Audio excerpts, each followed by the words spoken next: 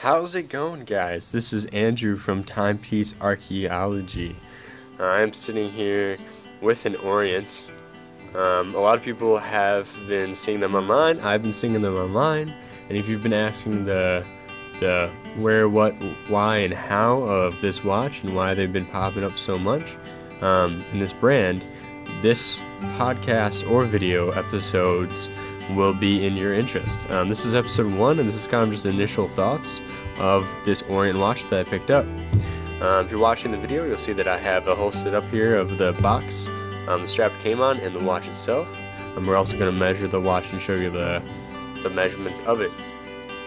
So this is just kind of an initial reaction video, episode 1 if you will, of kind of a review on this guy. I bought this up for myself, so it won't be on the shop or anything. This is kind of my own personal watch. I just want to do a kind of review and initial thoughts and of the brand, give you a little bit more information. Since I really don't know much about them, other than seeing them all over the place. So let's start with the box. This is the box it came in. I did buy it off eBay. I didn't buy it from Gray Market or Orient themselves. So this is the box it came in. It's a nice cream off-white color. The Orient on the front there, and their logo, which is actually like two lions with wings, holding up a crown or shield with a zero, with a O. It's really cool. Really cool. So let's open up the box. There we go. And you notice that it came with a nice pillow and cushion. That's where the watch was on with its original strap. And then you open up some more, and you do notice that there is a manual. So they come with box and papers, it said. The papers are in English and Japanese, but all other stuff is in Japanese on this manual, which is cool.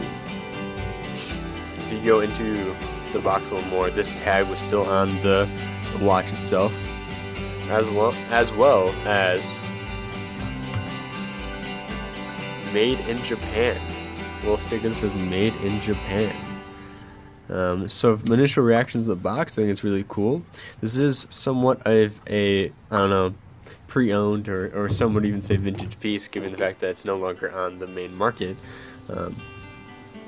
So you can't go ahead and go buy it from the Orient website anymore.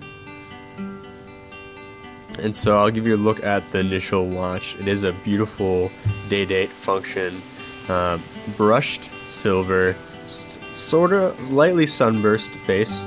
No numbers, high polished. It's beautiful. I put it on a tan strap with it's actually white stitching right here. Catch you in the sunlight a little bit. So my initial reactions to the watch was that it was gorgeous. The face was amazing. As you can see, the second hand running is just smooth and beautiful. I love the silver brush face. It really goes universally with anything. And I originally picked it up as more of a summer piece to combat with my XKX 007. I needed a little bit more dressier and universal, and I feel like that fits perfectly with this brushed silver. As you can see, it says Orient and their logo with the red shield. It says Orient, and then underneath the Orient name it says automatic, then water resistant, and it says 50 meters. So it is not a diving watch, to say the least. It can go only up to 50 meters.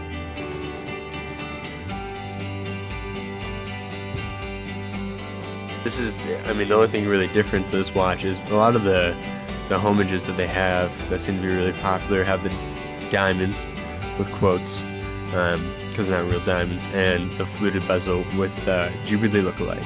I wish this came with the Jubilee. I think that would look really cool with this guy.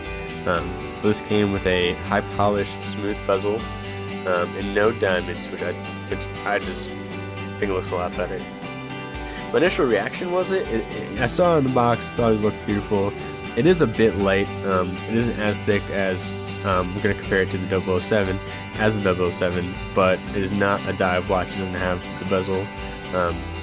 And when you do hear the rotor, I'll give it a little shake.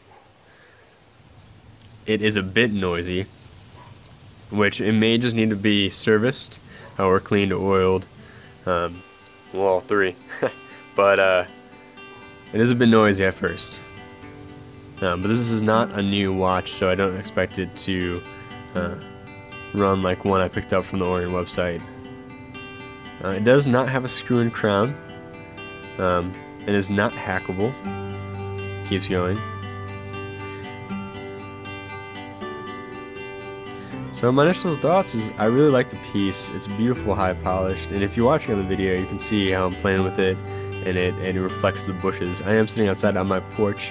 It's a beautiful summer evening here. Just doing some shots of the watch right now, different angles. I do have it on a tan strap with the white stitching. It looks great, very summery. This is a watch that I think you could wear pretty much in any occasion, whether it be dressed up, dressed down, at the beach, in an office, pretty much any day, all day. It's a great. I was looking for another everyday watch, and I'm so far very happy with it. It's only been a couple days on the wrist, and I will be doing another review, full review of, it on the wrist for a while. So stay tuned for that. Kind of recap. Enjoy it.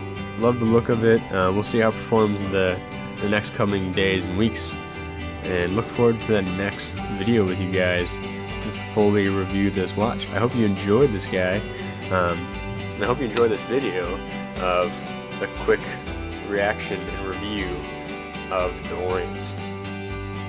If you're listening to the podcast, go check out the video. If you watched the video, go follow us on Timepiece Archaeology on Instagram. Same with the podcast listeners. We're also on Facebook and Twitter, so you have no excuse not to follow us. If you have any questions, feel free to email us at dobekda@gmail.com, and that is our Instagram handle right there, which is on the video. Sorry, podcast listeners. Of course, the Instagram handle is at Timepiece Archaeology. So I hope you enjoyed this. You guys have a great day. Bye-bye. Alrighty, let's take a look at the strap it did come with. So, if you take a look at this guy, and for our podcast listeners, it looks just like a Speedmaster strap.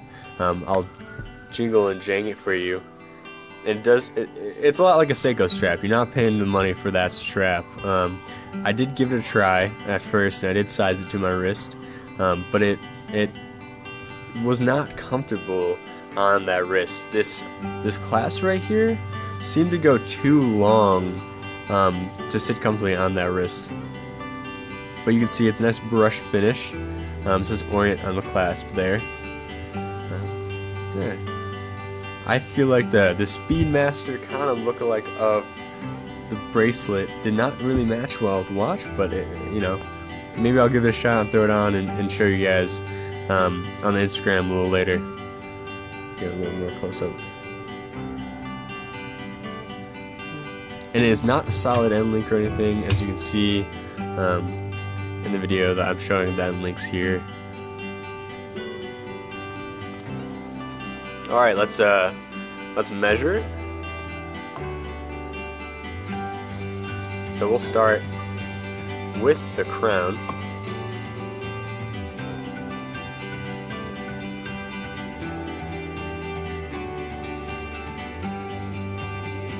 So measuring with the crown at this kind of diagonal angle here, it's about 40. Let's get a little more close on. So with the crown, it's about 40.84 millimeters. And then we'll do one without the crown.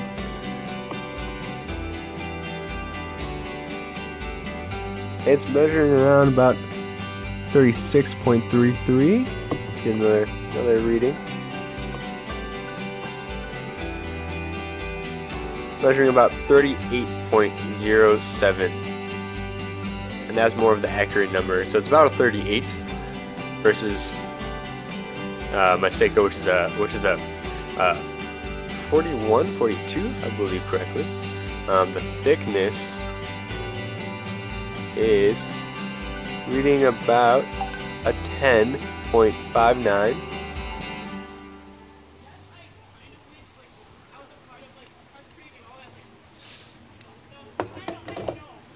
so it's not very thick, so it's not bad. It is not going to be the thinnest watch in the world, so I'm not too mad about that. But it is a nice 38 size. I was a little off screen there, I apologize. So it's a nice 38 size right there. That beautiful silver, high polished. Let's get the case back shot. So it's reading a E. It's reading E, if you can see that, EV0C C0B, or it could be O's instead of zeros. But that is close, very close to the EVOJ or J EV0J, which is the homage of the Rolex Datejust or Day-Date that Orient has, that you've most likely seen if you've been in any forums or on Instagram.